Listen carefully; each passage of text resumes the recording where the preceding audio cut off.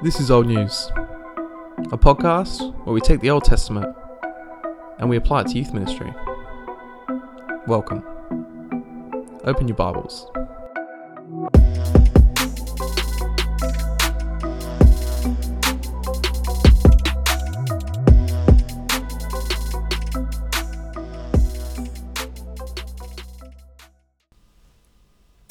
Hello guys, and welcome back to Old News. I'm Tom Elms, and today I'm joined by Kit Barker. Welcome, Kit. Thanks, Tom. It's good to have you with me today. Today we're going to be not looking at a whole book like we normally do, but instead we're going to be talking about the genre of lament within the book of Psalms. I've got Kit with me today because he's spent a whole bunch of time thinking about this stuff, but I thought we'd first start by getting to know you, Kit. Who is Kit Barker? What does Kit Barker love? Right, well that's a complicated question, like it is for all of us, but in many ways I'm a simple guy. I live on the northern beaches of Sydney with my wife Robin and our 3 kids, and I do enjoy what most of the guys on the northern beaches enjoy. I spend my spare time fishing and surfing, and when I get a chance I smoke some meat, roast some coffee, brew a little bit of homebrew from time to time. But those keep me busy, and my kids keep me busy. It's good. Yeah, excellent. And then what do you spend your day-to-day job doing when you can't do those fun things?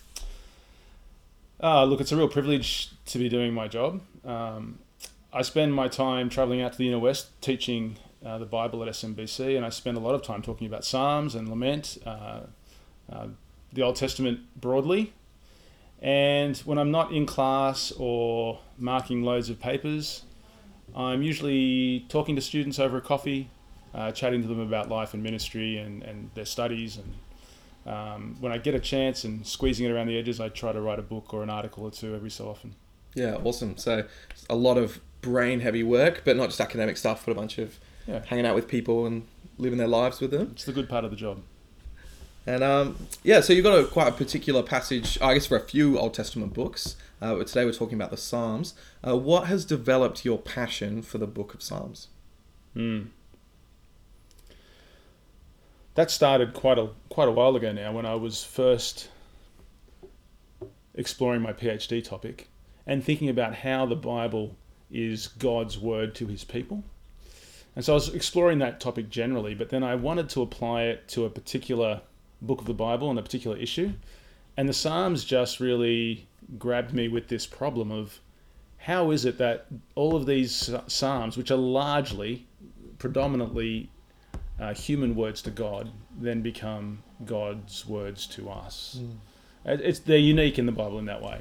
It's not direct prophecy, thus says the Lord. It's people crying out to God in praise, in adoration, in lament, in other ways. So I started wrestling way back, and then I started realizing in my studies that this topic just really isn't something I'd ever really encountered before. It wasn't something we talk about in church. I'd hardly talked about it at all in my own theological education, and I wondered how this was possible when it offers us such a rich way to engage with God on his own terms.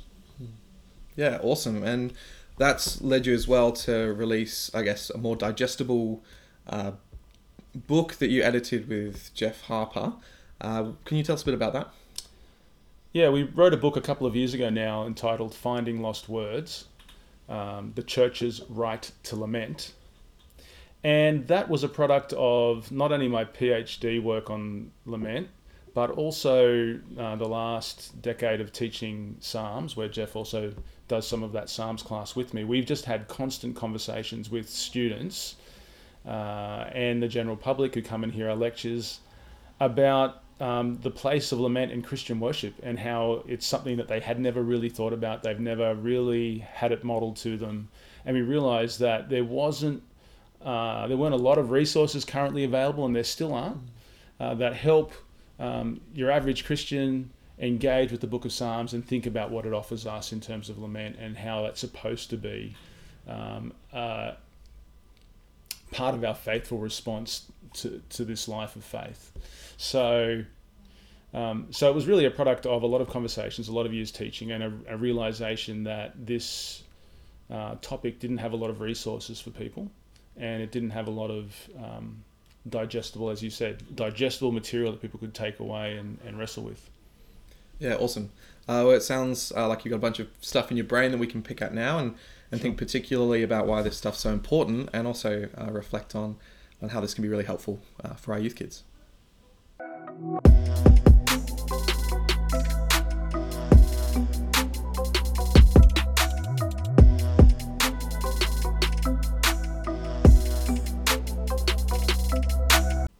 So Kit, how about we start by chatting about what the genre of lament actually is? So what do we mean when we say lament?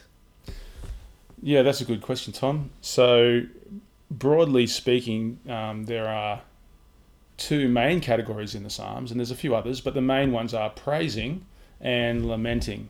And lamenting is not just grumbling that things aren't going well or just being sad about something, but more formally, it's about crying out to God because there's a disconnect between what you know God has promised and who you know God is, and how you're experiencing life and how you're experiencing God's presence in your life.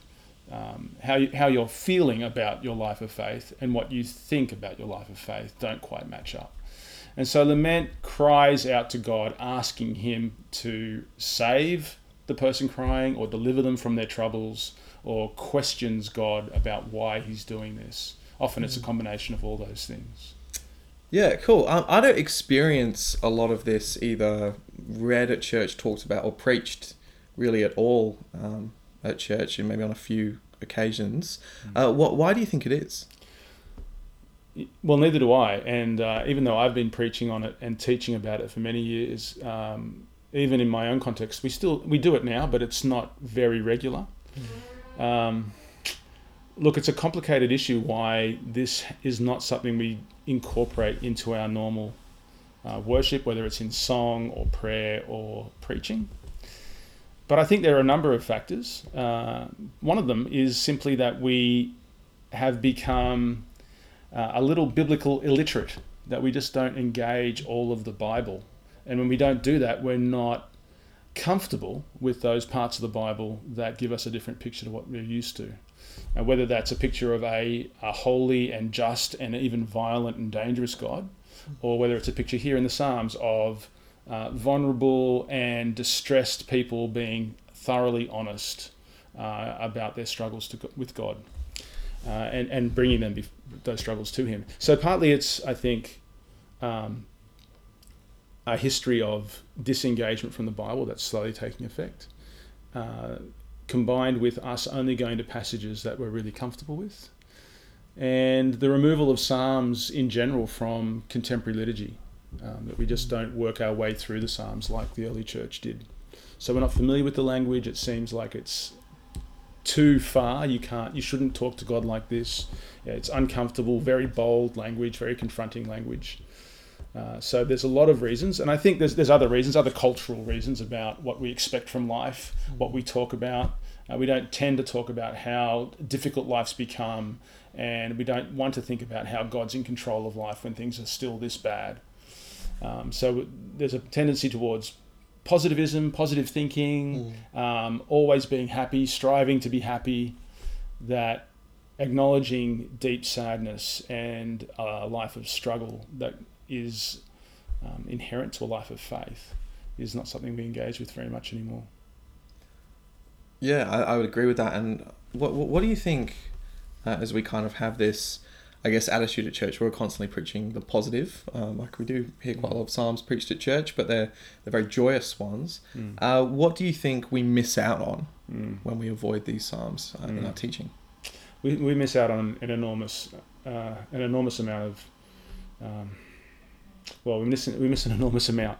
And it's interesting that of the two main forms of Psalms in the Psalter, the lament is the dominant one. In other words, there's more lament in the Psalms than there are praise Psalms. So for the ancient Israelites, for the people of God in the Old Testament, and for the early church, as they were working through the Psalms regularly, they would spend more time lamenting than they would praising. And what we miss, as I said, there's an enormous amount that we miss.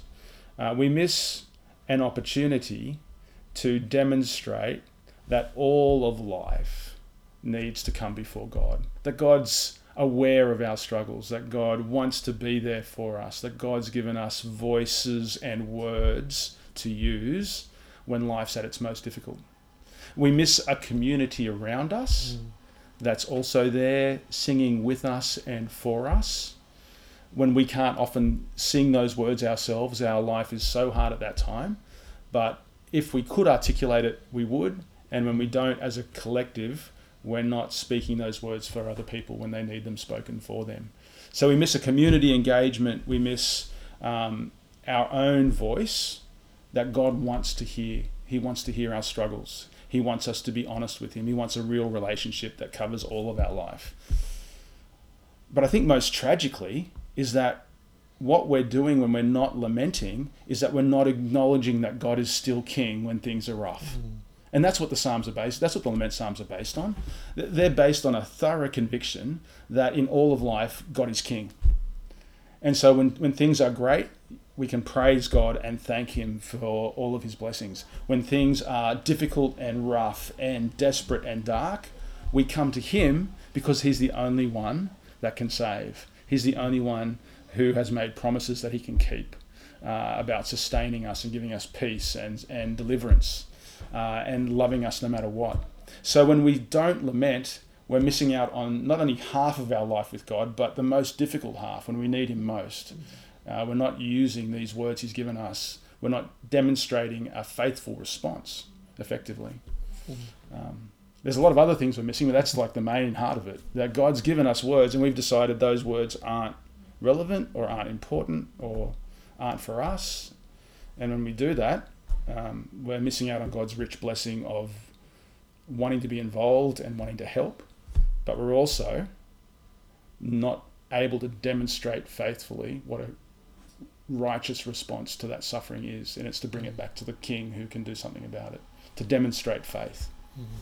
Yeah, excellent. I think that's a really helpful kind of overview and gives us a good few things that we can grab onto and go a little bit deeper now as we think about how these Psalms can really address the lives of our youth kids.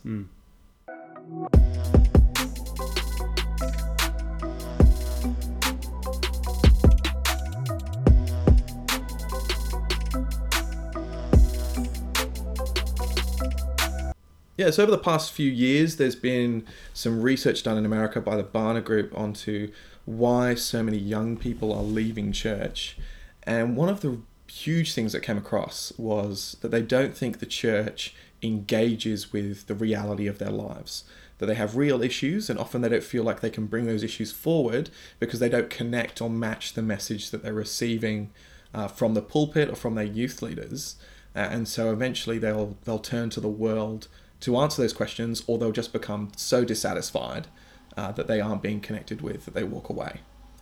I think after spending much time looking at these Psalms that we have an opportunity here to do that. How do you think the Psalms of Lament can connect with the reality of what it's like to be a teenager in Australia? Well, I think that's broadly true of the Old Testament as a whole. That one of the beautiful gifts God's given us in the Old Testament is that it's a story of God's real life with people in all of its ups and downs and all of its ugliness and all of its joys. That there's a picture of real life across the Old Testament. So Ecclesiastes wrestling with all of the troubling elements of life in all of its circularity and all of its darkness and joys and sadness.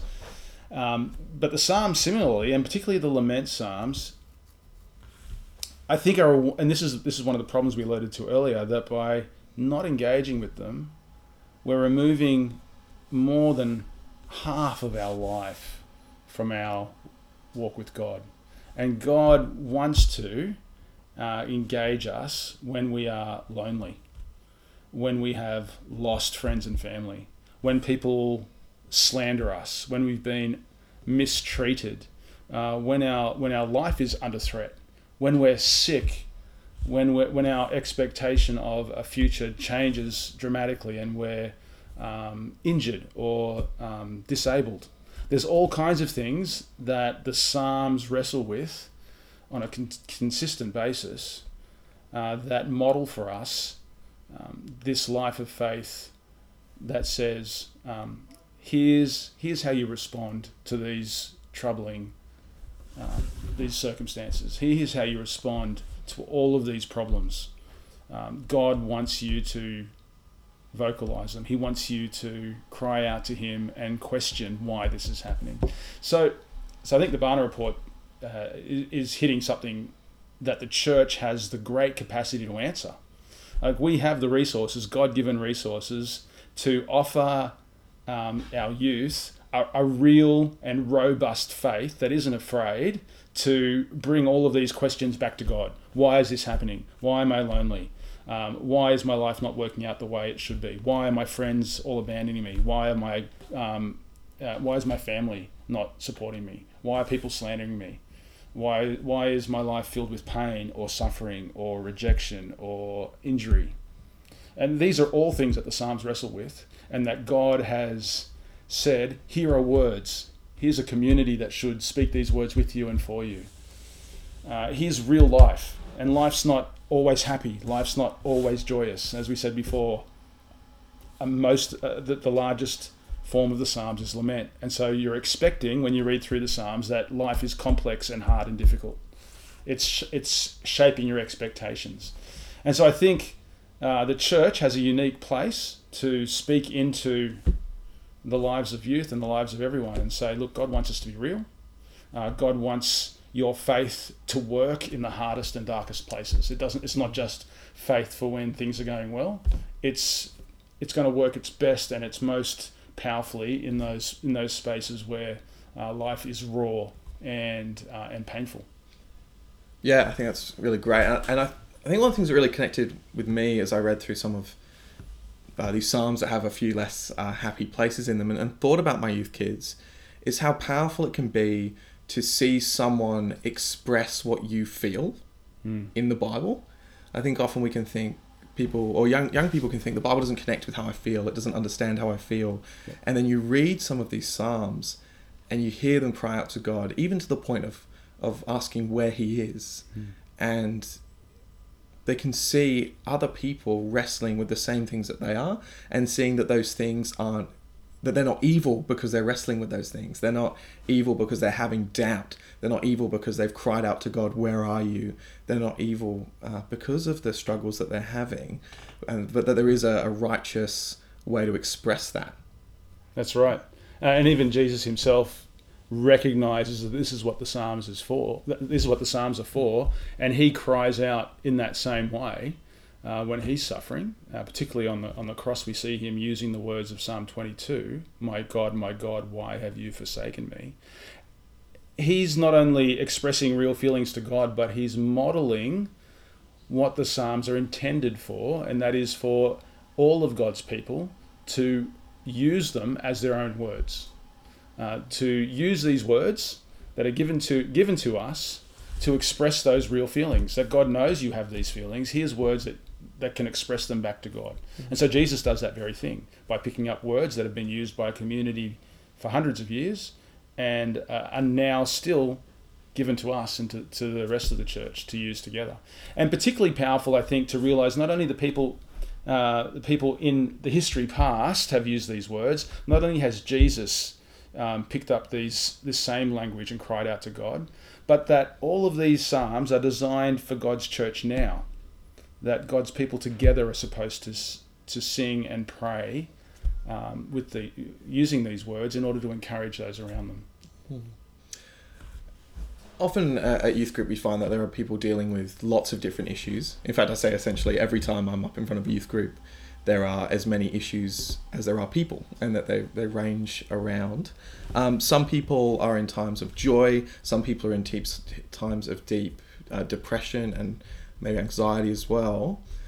How can it be valuable to teach and preach from a psalm that is expressing one of these feelings, a particular sadness?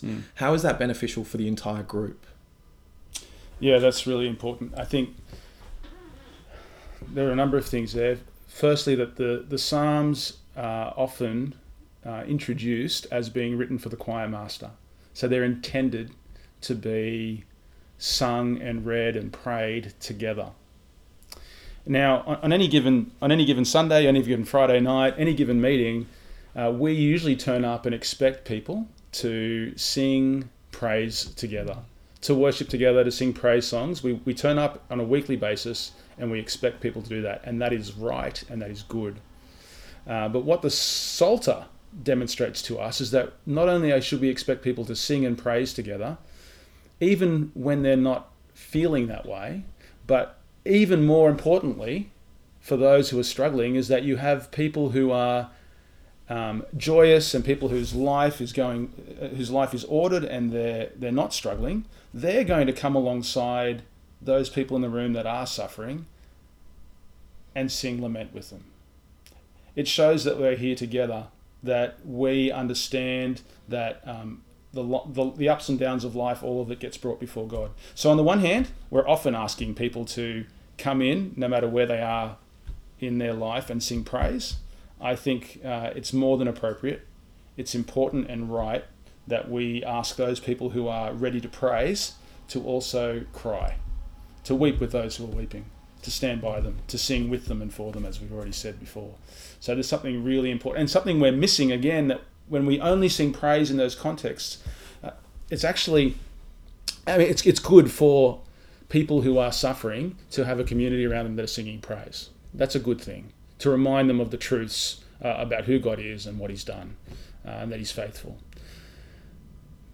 One of the unfortunate results of not lamenting corporately together is that we're actually not modelling that it's okay for those people to go home and do it by themselves. Not only are we not supporting them collectively, but we're actually implying that this isn't good or right. And not only that, we're not even modelling how to do it.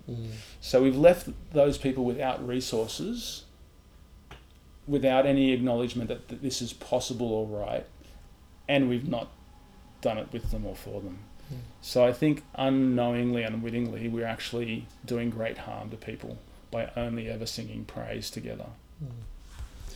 I find that in the later chapters of your book, Rob Smith wrote a really interesting chapter about singing lament, and one of his reflections was that when we sing words, the reality of the song can become our reality, and we feel those feelings, we empathize.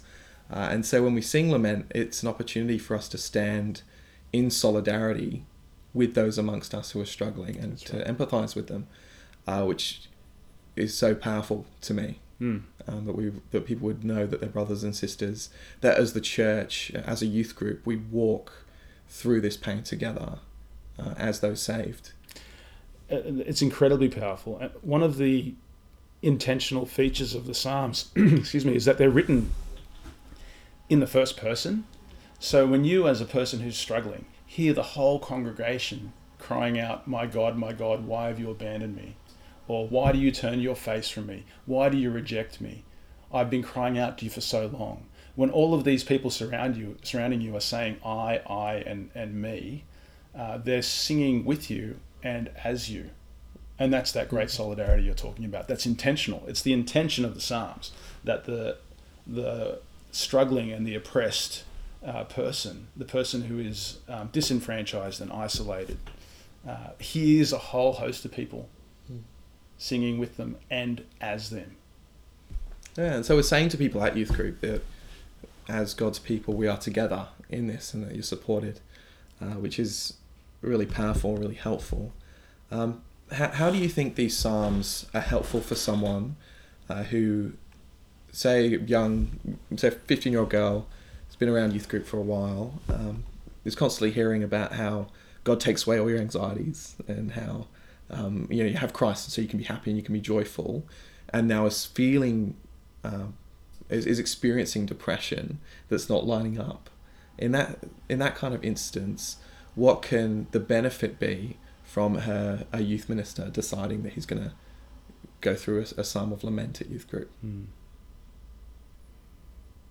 Well, in some ways, that question summarises a lot of what we've just been saying. It shows that God wants the community to support them. It shows them that there are good and righteous ways to express your doubt and your pain and your confusion to God. The Psalms of Lament are full of confusion about why this is happening and why it's not getting better. It also, I think, in this particular case, there's lots of language of persistent trouble that the psalmist cries out day and day and day in and day out, and there doesn't seem to be any relief. So there's chronic and persistent pain and suffering, and this feeling of rejection and confusion where God isn't answering them. And so to introduce that language and to show this girl that it's okay to feel this way, that God understands and He's faithful, and He's going to, He's given you this community that's going to stand with you and be that voice for you and be His loving arms that surround you. Those are incredibly powerful things that God's gifted us with that we just don't take advantage of. Yeah, an incredible resource that seems to be overlooked in many ways. So I thought it might be helpful now if we move into having a look specifically at a psalm and walking through and thinking about it. So yeah, how about we do that together?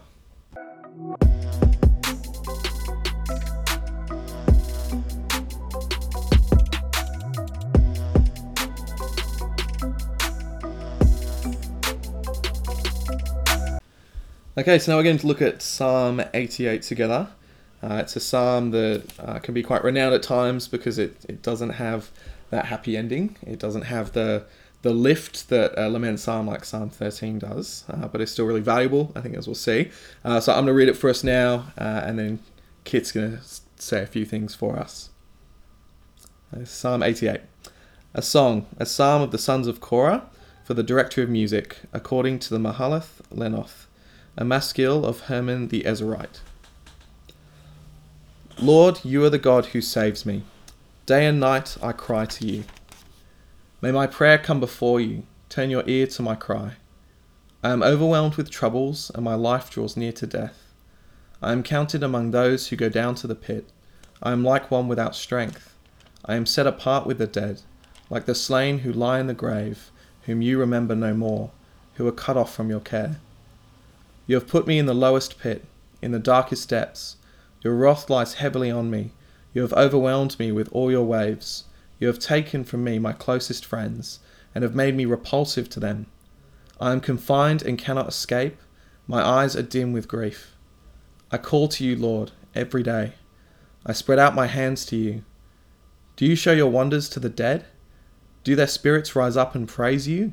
Is your love declared in the grave, your faithfulness in destruction? Are your wonders known in the place of darkness, or your righteous deeds in the land of oblivion? But I cry to you for help, Lord. In the morning my prayer comes before you. Why, Lord, do you reject me and hide your face from me? From my youth I have suffered and been close to death. I have borne your terrors and am in despair. Your wrath has swept over me. Your terrors have destroyed me. All day long they surround me like a flood. They have completely engulfed me. You have taken from me friend and neighbour. Darkness is my closest friend. Kit, how would you go about preaching this passage to a group of teenagers? Well, as your listeners, I think, are aware, that teenagers are resilient and ready to deal with the real issues in life. And this one, life doesn't get more real than it does in Psalm 88. So there's lots of themes here that I think will resonate with everyone, but certainly with teenagers.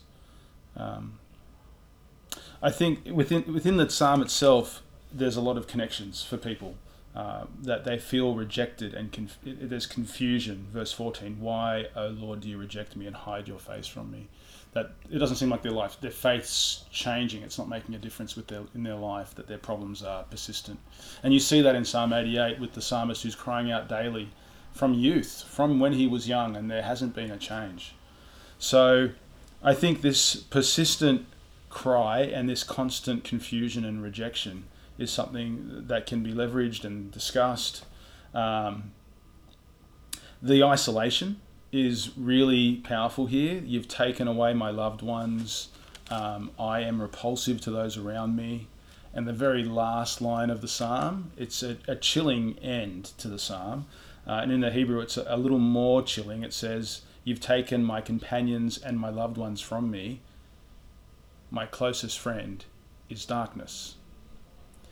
It ends on the word darkness, and that's it, as if there's no hope left. But there is hope in the psalm. There's hope for the person who's struggling here. There's hope for the youth who's having a difficult time. The psalm itself, by definition, is hopeful. And so even though I think for Psalm 88, you want the audience to feel some of the weight and to resonate with the doubt and confusion and frustration that the psalmist is feeling. I like with most of the psalms, I would be looking at the metaphors and seeing if those can be adapted for the sermon. So whether it's this feeling of drowning, this idea of going down into a pit and being covered, and these waves pounding. Certainly in an Australian context, we understand waves pounding and being trapped, feeling like you're drowning. So these kinds of images are really powerful. In terms of preaching, again, I think there are a number of things here that demonstrate to the youth that it's okay to speak like this. Is really bold language, but it's okay for them to cry out to God like this and question why God is doing this to them. It's very strong language. These are your terrors and your waves, and it sounds really bold and uncomfortable. But this is the language all the way through the Psalms. It recognizes that God's in control, that God's the king. And so it's his kingdom that they're suffering in, and so it's his concern, and he's the God, line one, who saves them. So giving them, I think for youth, giving them a sense that this bold language that probably resonates with a lot of their own frustrations is okay, that God knows. And God says, here's a psalm, when things are this dark, here are words to use that honour me as king and that demonstrate a great faith. I often talk about in class that this psalm, being one of the darkest, or in fact the darkest psalm, expresses the most profound faith, because this psalmist, despite all of their frustration, all their continual crying, never gives up, just clings to God. Keeps crying out. And there's repetition 3 times, which will also be useful for the preacher. 3 times in the psalm, the person cries out. He says he's been crying out his whole life, but now he doesn't stop. I cry out, I cry out. And this faith that just says, I'm not going to give up on God, even though it seems like God's given up on me. Perhaps most importantly, this top line, in the NIV and in other English Bibles, it's the superscription that sits above verse 1. As you know, Tom, in the Hebrew it is verse 1, and it sits in the Bible here that it's a song, a psalm for the sons of Korah, for the director of music, and it's for lament, for suffering, for oppression. And it's given to the community, even though it's an individual psalm, a prayer of someone struggling. It says, here's a song that everyone should sing together. So even though the 15-year-old girl in the youth group might feel like she's alone in the darkness and she has no friends and her family's abandoned her and things aren't going to change, it's important for her to know that the community around her, there is a community around her that understands this pain and this confusion, and that wants to cry out with her in the darkness so she doesn't cry alone, that she doesn't cry in this space and feels like there's no one crying with her. So there's really powerful things here that I think will resonate with the confusion that a lot of young people feel about why their life's turning out the way it is, and it seems like it's out of control. Psalm 88 recognises that even at its darkest time, God's in control. It's confusing still and it's troubling, but it says, trust me, I'm the God who delivers. Yeah, I think that's really powerful. A piece of pushback, I guess, that I sometimes get when people... when I talk about this stuff, is people will say to me, but you got to give us something at the end. You've got to raise everyone back up. You've got to put the room back on the shoulders of Christ and make them feel the joy. Why should we be comfortable in staying in this psalm and ending this psalm with the ending that it has? Yeah, so that's a great question. I get that as well. And when I print this psalm out in class, it fits on the front of an A4 page. That's not intentional, it just sort of fills the page. And when I read through it in class, invariably everyone will get to the last verse, verse 18, and they'll turn the page over because they're expecting the next stanza. And then they go, what? They're confused. And I say, no, that's turn back. That's the last verse. And so when we're preaching and teaching, I think capturing what God has given us in any text is important, and not changing its form or its content. This is God's gift to us. We don't get to decide what's in or out of the Bible. And so when we're preaching, I think it's important to give people hope. And certainly this psalm, as I said, it's the most faithful of psalms. So there's inherent hope that says God knows. God's given us these words. He's given us a community around us that should cry out with us. And he said, in your darkness and confusion, you have an opportunity to express an incredible faith here.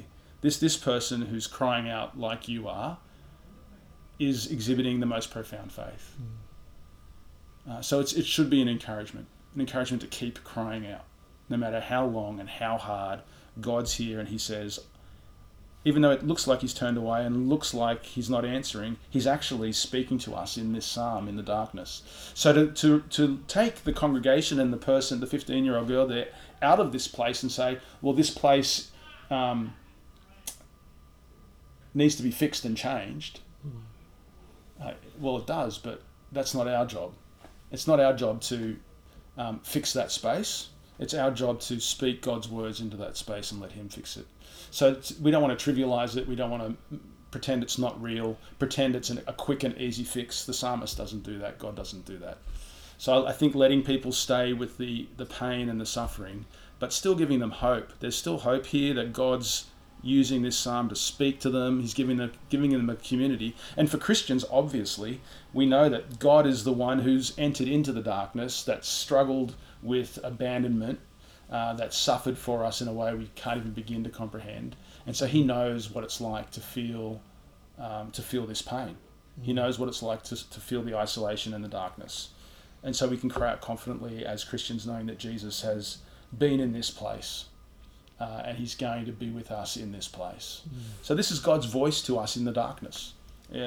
We can't pretend the darkness isn't there. And I think finishing the psalm in a different way just pretends the darkness isn't there. It's the thing we were talking about at the beginning, that the psalms are designed to engage with real life, and God wants us to be honest with him and to allow those in our community to feel it's okay to be honest.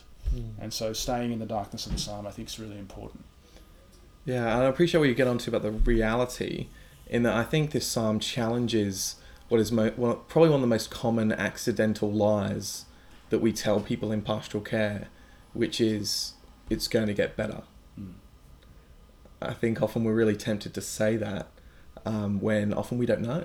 And so sometimes it might get better, but sometimes we might be proved to be a liar, where someone is in this situation for a lot longer, if not their entire life. And it's only through the restoration that comes to the new kingdom that things do get better.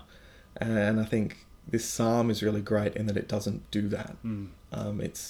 It's a psalm for a good listener, and that you will listen to someone, hear this pain that they're going through, and then not just try and provide them with the fix. That's right. It's a great gift, and I think we do it a disservice by giving it a happy ending.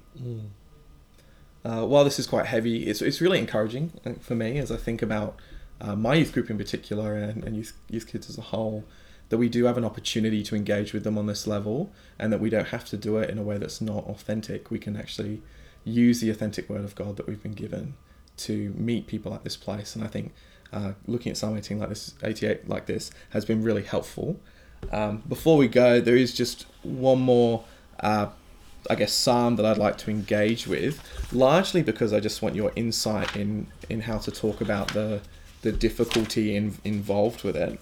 Cool, so Psalm 137. By the rivers of Babylon we sat and wept when we remembered Zion. There on the poplars we hung our harps, for there our captors asked us for songs. Our tormentors demanded songs of joy. They said, "Sing us one of the songs of Zion." How can we sing the songs of the Lord while in a foreign land? If I forget you, Jerusalem, may my right hand forget its skill. May my tongue cling to the roof of my mouth. If I do not remember you, if I do not consider Jerusalem my highest joy. Remember, Lord, what the Edomites did on the day Jerusalem fell. Tear it down, they cried. Tear it down to its foundations. Daughter Babylon, doomed to destruction. Happy is the one who repays you according to what you have done to us. Happy is the one who seizes your infants and dashes them against the rocks. You told me that I could sing these words, and they could be words to God that are righteous, and they're His word. How do I match that with a psalm like this that just comes across so graphic and horrific? Yeah, these are very they're horrible images of the babies being dashed. And the last word there, maybe happy, as you know, Tom, isn't the best translation probably, but here it's referring back to being the blessed person of Psalm 1. Blessed is the person who. Here it's blessed is the one who does this. It's a way of righteousness and blessing, apparently.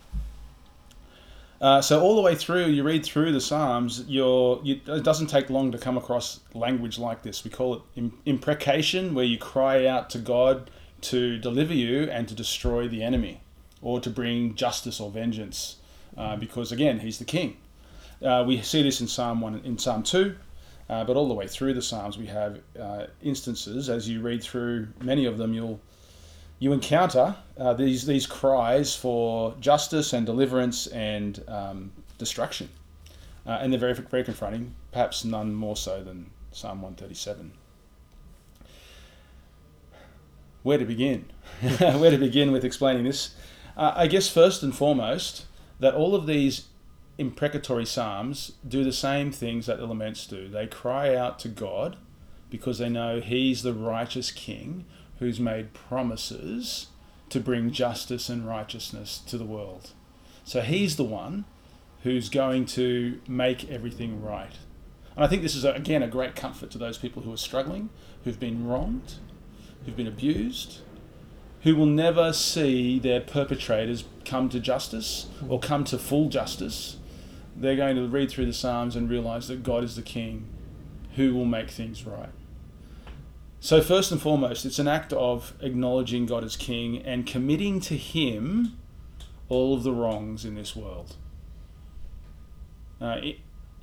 It also, along the way, means that we don't take vengeance into our own hands, like Paul talks about later in Romans and throughout the Scriptures. It's God's concern and God's place to bring justice and judgment. Now, occasionally He uses human means and human governments, but ultimately, final judgment comes to God.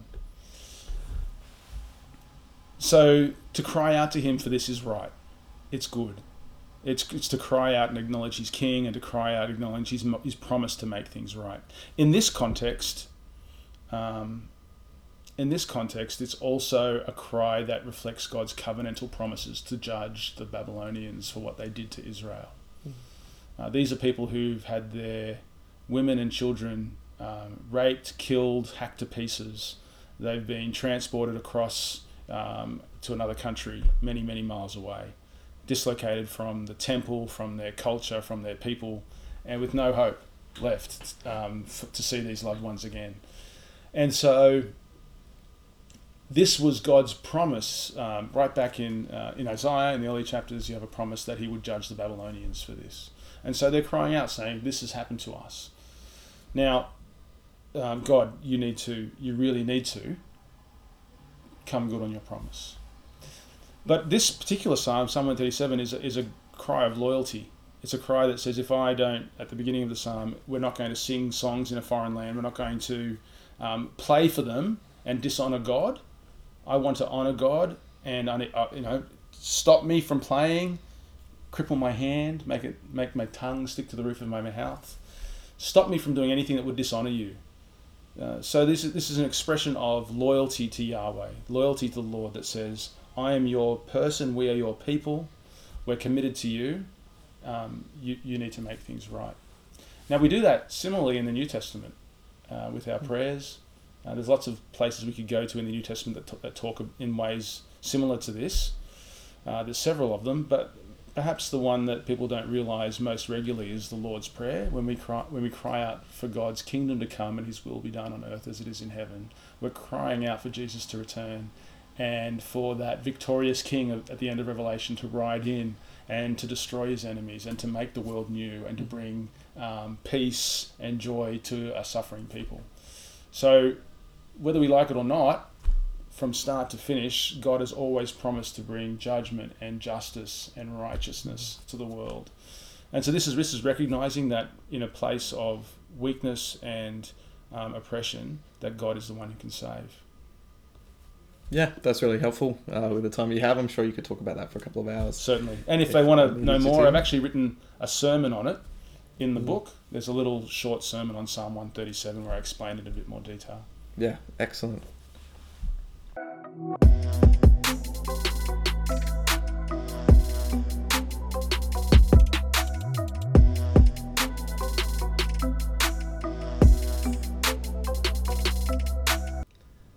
Well, Kit, thanks heaps for the time that you've given us today to, pick apart your brain about some of these things.